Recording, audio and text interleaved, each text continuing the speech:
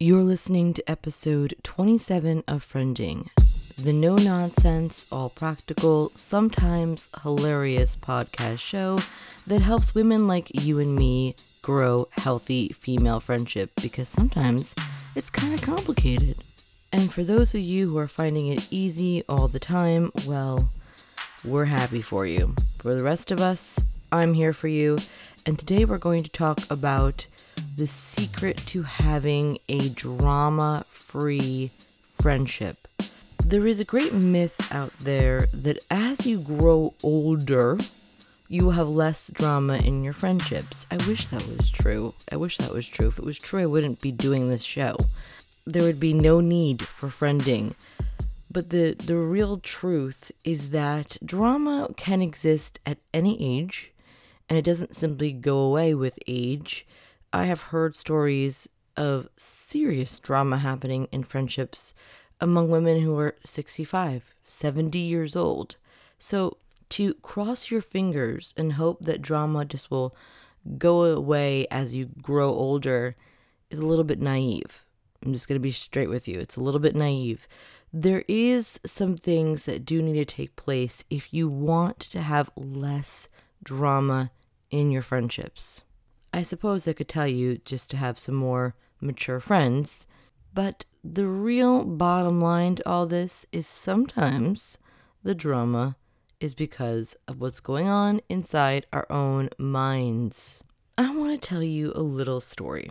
This is a true story, and I'm not too proud to say that out loud.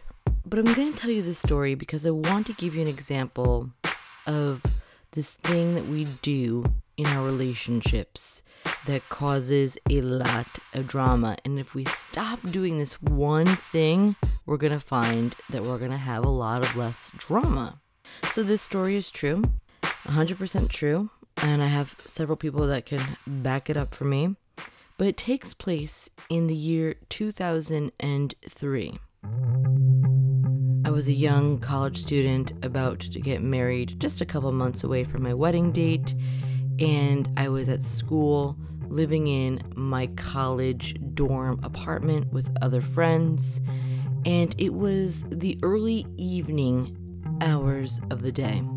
And I had done school all day, then I did my after-school job as a nanny, and I came home to my apartment, and a few of my friends were there, and I was waiting for my fiance, good-looking hillbilly Troy, to call me. Now, at the time, good-looking hillbilly Troy worked at the King of Prussia Mall, and he sold something called SodaStream, which I believe is some kind of machine that helps you make your own soda. We were about 20 years old and about to get married, and so I believe he was working at this kiosk in the mall to sort of tuck away some money before we started our big life together. And he normally worked every single weekday after class. Now, on this particular day, I was waiting for him and waiting for him and waiting for him to come back to campus. He drove this obnoxious Cadillac that you could hear about 10 miles away. It was a car that his grandfather had given him. He loved this car dearly with all of his heart, and it was loud, and it was, dare I say, maybe a little bit dangerous because it was so old. And I would wait to hear the car pull into our university parking lot where we both kind of lived. He lived in an apartment next to me. And then we would reunite for the day and maybe get some dinner. And so I was waiting and waiting and waiting. And while I was waiting, it began to rain. About a half hour goes by and he's not back when I thought he was going to be. And I'm looking outside and I see the rain, and I know it's about, 20-minute drive from where he worked. And I'm thinking, why isn't he back yet? I go outside, I look for his Cadillac, I don't see it anywhere, and trust me, it was really easy to spot. I come back inside and I begin to panic. And I think to myself, where is my good-looking hillbilly fiance? Another half an hour goes by. I'm calling him on his apartment phone. I am pacing outside every once in a while looking for his car. I'm asking people if they've seen him. Nobody has seen him. I go back into my apartment and I begin to have what I didn't realize at the time, a full-blown panic attack, because at that moment, not being in touch with him, not knowing where he was, and realizing he was an hour late from work, I begin to fill in the blank of what could have happened. At first I thought, okay, he's left me. He's left me for a SodaStream employee at the King of Prussia Mall. He's run away with her. They're getting married in Mexico. I'm never going to see him again. This is what my mind was doing, okay? I was filling in the blank. Clearly, he wasn't where he was supposed to be in my mind, so something else terrible must be going on. I was filling in the blank. Then I thought, well, maybe it was something more terrible than that. Maybe he got into a car accident because it is raining and he is driving a very old car, and sometimes Troy likes to drive a little too fast, and so I thought that is what has happened. He has gotten into a car accident, his car has rolled into a ditch, he's lying dead in his car. I'm going to have a knock on my door at any moment from a police officer letting me know that my fiance is gone. And here I am, filling in the blank with, frankly, something terribly morbid. And I begin to cry because I'm thinking about this non-reality being a reality. Now, Troy was gone for about an hour, okay? An hour from his usual arrival. And I'm in my apartment, in my bedroom, crying. Hysterically, sobbing, 20 years old. I can't get a hold of him. I know his car is not in the university parking lot, and I am convinced that my fiance is lying dead in a ditch. So my roommate walks in, and my roommate sees me crying hysterically, and she's concerned, and she says, "Why are you crying?"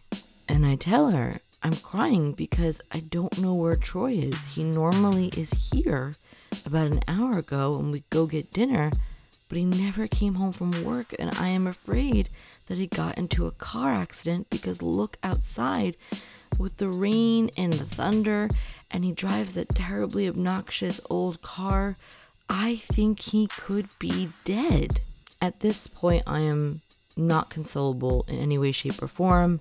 I'm crying hysterically. She begins to cry, and she says, "You know what we should do? We should have a prayer meeting." Now, I just need to put some context here. I went to a Bible college. I was being trained to be a pastor. So the idea of putting together a prayer meeting was not completely weird, although now when I look back, she probably should have said we should call the hospitals or the police, but to me it made 100% sense that she would suggest we have a prayer meeting. So my dear and wonderful roommate at the time begins to go around to the different apartments and dorms at our school and tell people that we're holding a prayer meeting in our bedroom because my fiance had died in a car accident on the way home from work. Girls across campus are so devastated to hear this. They begin to pour into our bedroom. There are probably at this point, I think 10 girls that were weeping hysterically alongside of me, trying to comfort me. And the more they cried, the more I cried. Talk about the drama that's going on. People are praying, people are reading scripture. There were people who were prophesying to me that I was going to find a new fiance. I mean, it got so weird. And I was just undone because in my mind, this had to be the reason why I hadn't seen Troy that day. And one of my other roommates comes home and she hears this volume of weeping happening in the back of our apartment where our bedroom was. And she walks in and she says, what's going on? And my other roommate said, Troy has been in a car accident and is dead, and we're praying for Noelle. And I'm not really paying attention to the fact that this message is going out to the world. I'm just so overwhelmed by the possibility of this having happened that I'm not really paying attention. So my two roommates begin to have a little bit of a fight. And the one that had just walked in said, well, did you call the hospital? Did you call campus security? Did you call the police? And my other friend was like, no, this is the only possible thing that could have happened, because we all know that Troy always comes home right from work and him and Noelle go get dinner together. Now, this is the age where there was no cell phones and dinosaurs roamed the earth. So there was no way of staying in touch, via cell phone. So she's telling this to my friend. She's saying this is the only possible thing that could have happened. And in the background, I'm crying hysterically. There's a group of young college women crying hysterically, praying for me. It is complete chaos and drama. And my other roommate says, I'm going to make some phone calls. And she leaves the room. And I guess she makes a few phone calls, and then she walks back into the bedroom where we're all gathered, crying out to the Lord. And she says, Noelle, I'm going to need you to come with me. And at this point, I am absolutely convinced that she's about to drive me to the morgue. This is not a joke. This should just show you how insane I have been in my life. And so the other women are like helping me get up. I'm getting my shoes on. I'm wiping my tear-stained face with like a sweatshirt that's on the floor. And my other roommate leads me out of the apartment, puts me in her car, and drives about maybe 300 feet to another part of our campus, which was called Solomon's Porch. It was on the other side of campus, but let me just stress, this was a very small campus. She drives me to this place called Solomon's Porch on campus, which was basically like a snack shack for the college students. And she takes me by the hand and leads me inside. And there is good-looking hillbilly Troy eating some chicken fingers. I did not know if I wanted to hug him or slap him across the face. I didn't really know what I was feeling. I had literally convinced myself in the last hour that he was dead. And I had a whole group of people supporting me through this. And here he was at the college snack shack eating chicken fingers. He never called me to tell me that he'd come home. Or at least I thought he hadn't. You see, what had happened was he did come home a little bit later because of the rain, and he did call my room and leave a message on my answering machine saying, hey, I'm late, sorry, I'm kind of hungry, do you want to go to Solomon's Porch and get something to eat? I'm going to wait for you for a little bit, and then if I don't hear from you, I'm going to go ahead and go get some food. And I missed that message because I was in my room with 10 other college women crying so loud that I didn't hear the message. Yeah, that is drama. The rumor of Troy's death had ran wild through the campus life, and so it was kind of humorous and not at the same time of all the people that were surprised to see him alive the next day because they had thought surely he was killed because of the prayer meeting that was happening in my bedroom. And so there was some consequences to the fact that I had done something that lots of us do. And that is when we don't know what is going on or what has happened, we fill in the blanks. Instead of at least waiting for correct information, we make up the information with the worst case scenario. Now you may go, I never do that. I never do that. Well, I don't believe you. I'm going to tell you that in friendship, we do this all the time, particularly when we're trying to get a hold of a friend and we can't, or they haven't called us or texted us back. I don't know if you got a chance to look at the YouTube sketch that we did in Friending this week. It was a short little sketch that we did where I was waiting for a friend to text back, and then there was all these things that I was thinking could possibly be the reason why she hasn't texted me back.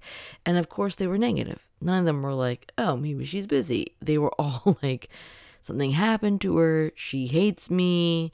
Oh yeah, that one conversation we had, maybe it was something that I didn't realize was negative and she's mad at me about that. I mean, if you're honest, there has been a moment in your life where you have not known what was going on, don't know why somebody hasn't texted you back, don't know why somebody hasn't invited you to something or whatever it could be. And instead of getting information and facts, you have taken upon yourself to fill in the blank with the worst case scenario. If you are someone that has done this, I want to applaud you for even admitting it. Because most of us don't ever do that. But the real truth is there is a very good number of us who do this very thing on a regular basis. Maybe not in our friendships, but maybe at work or in our community. There is a little bit of space. We don't know what's going on. And so we ourselves fill in the blank. And I'm here to tell you that if you stop filling in the blank, you will find yourself in a much more drama-free friendship.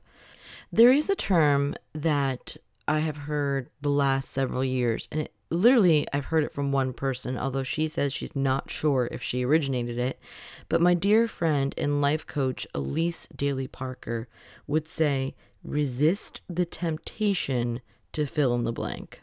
Resist the temptation to fill in the blank. Only bad stuff comes from filling in the blank. Now, I remember when we were leaving Northern Ireland, and I was actually telling Elise, she was coaching me at the time, I was telling her that I was concerned about how my friends may take the news of us leaving Northern Ireland to return to the States. And I was very concerned, and I had all these scenarios, these worst case scenarios that were floating around in my mind of what could happen. And because I was ruminating on these scenarios, it was creating anxiety, and I was actually kind of afraid of telling my friends about this new adventure my husband and I and our 2 kids were going on, which was returning back home to the States. And my life coach and dear friend Elise Daly Parker said, resist the temptation to fill in the blanks. It's only going to make you feel anxious, and it's only going to cause problems in your relationship with these people.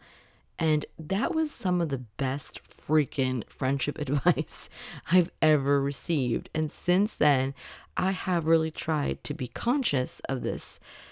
If I resist the temptation to fill in the blank and choose to assume the positive, assume that my friends will have the best motivation, the best intention, the best perspective, then I'm going to approach the friendship dilemma with a way different perspective, and I'm going to have a lot less anxiety floating around it, and I'm probably going to have no drama.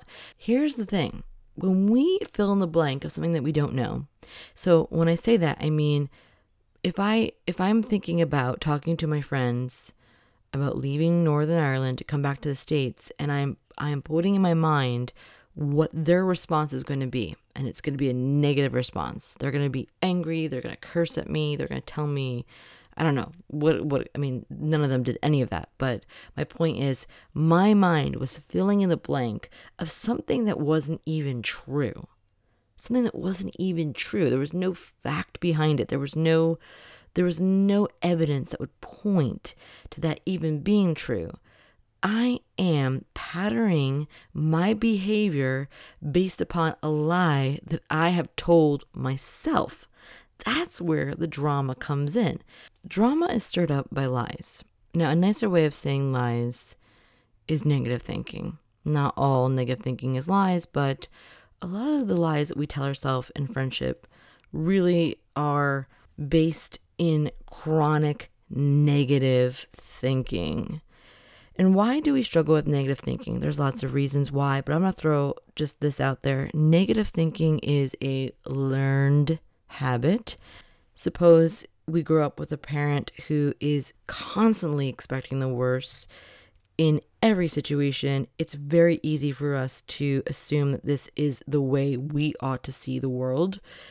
Negative thinking is a learned habit, and that's good news because you can unlearn that habit, okay? But if you're somebody who habitually thinks worst case scenario, you will fill in the blanks with lies that are just not even nice to think about. For example, we text a friend, they don't text us back. A couple hours go by, they haven't texted us back. We begin to feel a little bit anxious about that. Our mind can want to fill in the blank of all the reasons why they haven't texted us back, and none of them are positive ones. We need to be able to interrupt our brain and say, hey, brain, you don't have the facts, so don't try to paint a picture here. Just wait or reach out to the friend and say, hey, haven't heard from you. Is everything okay? And then begin to collect real facts that you can actually use to deduce what is going on. Going back to that story of good-looking hillbilly Troy and the alleged car accident, my one friend immediately just assumed that what I was saying was fact. The other one was like, we don't have any facts. Let's get some facts. And she made some phone calls. So I think that that's what our brain can do. It's like either we can just assume that this feeling we're feeling is 100% true, or we can say, we don't really know that's true. Let's get some facts. And then we can make decisions and we can pattern our behavior based upon the facts that we receive. When we fill in the blank with the negative, drama happens. We tell ourselves a lie and say, okay, well, this woman didn't text me back because she hates me and she doesn't care to respond to me. That will shape how we behave towards her. That will shape how we perceive anything that she says to us, even if it's lovely the next day. She might say, oh, I'm sorry I didn't get back to you.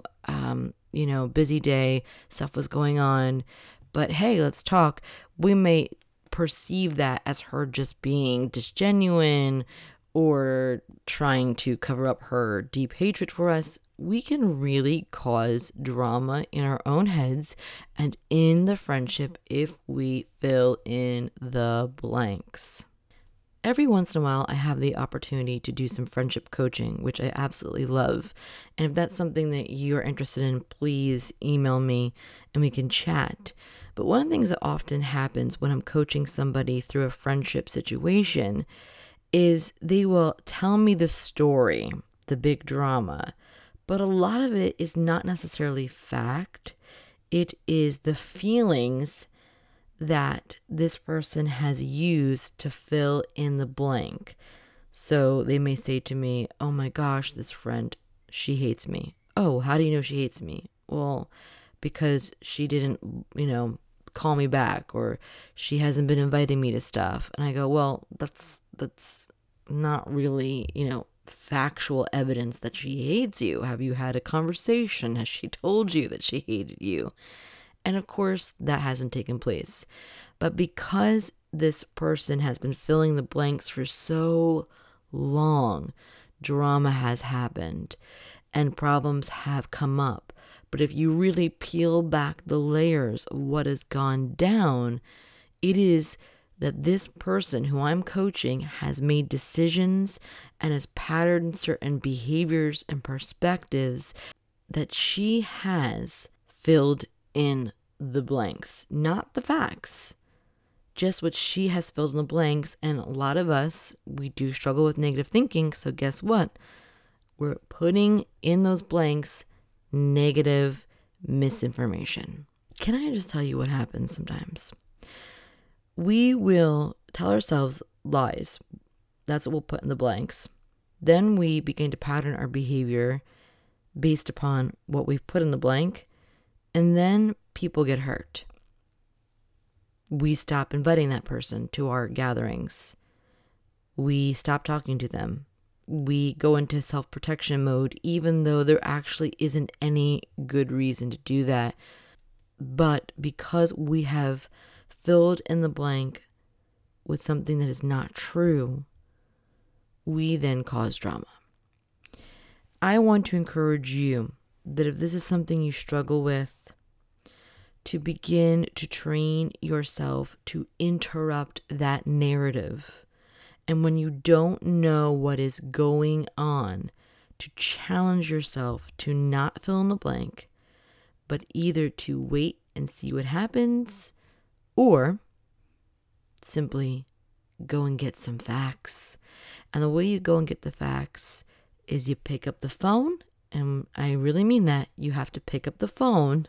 You can't do this over text, or arrange to meet face to face and have a conversation. There are so many friendship dramas that really can be avoided if we do that. It's not easy to do.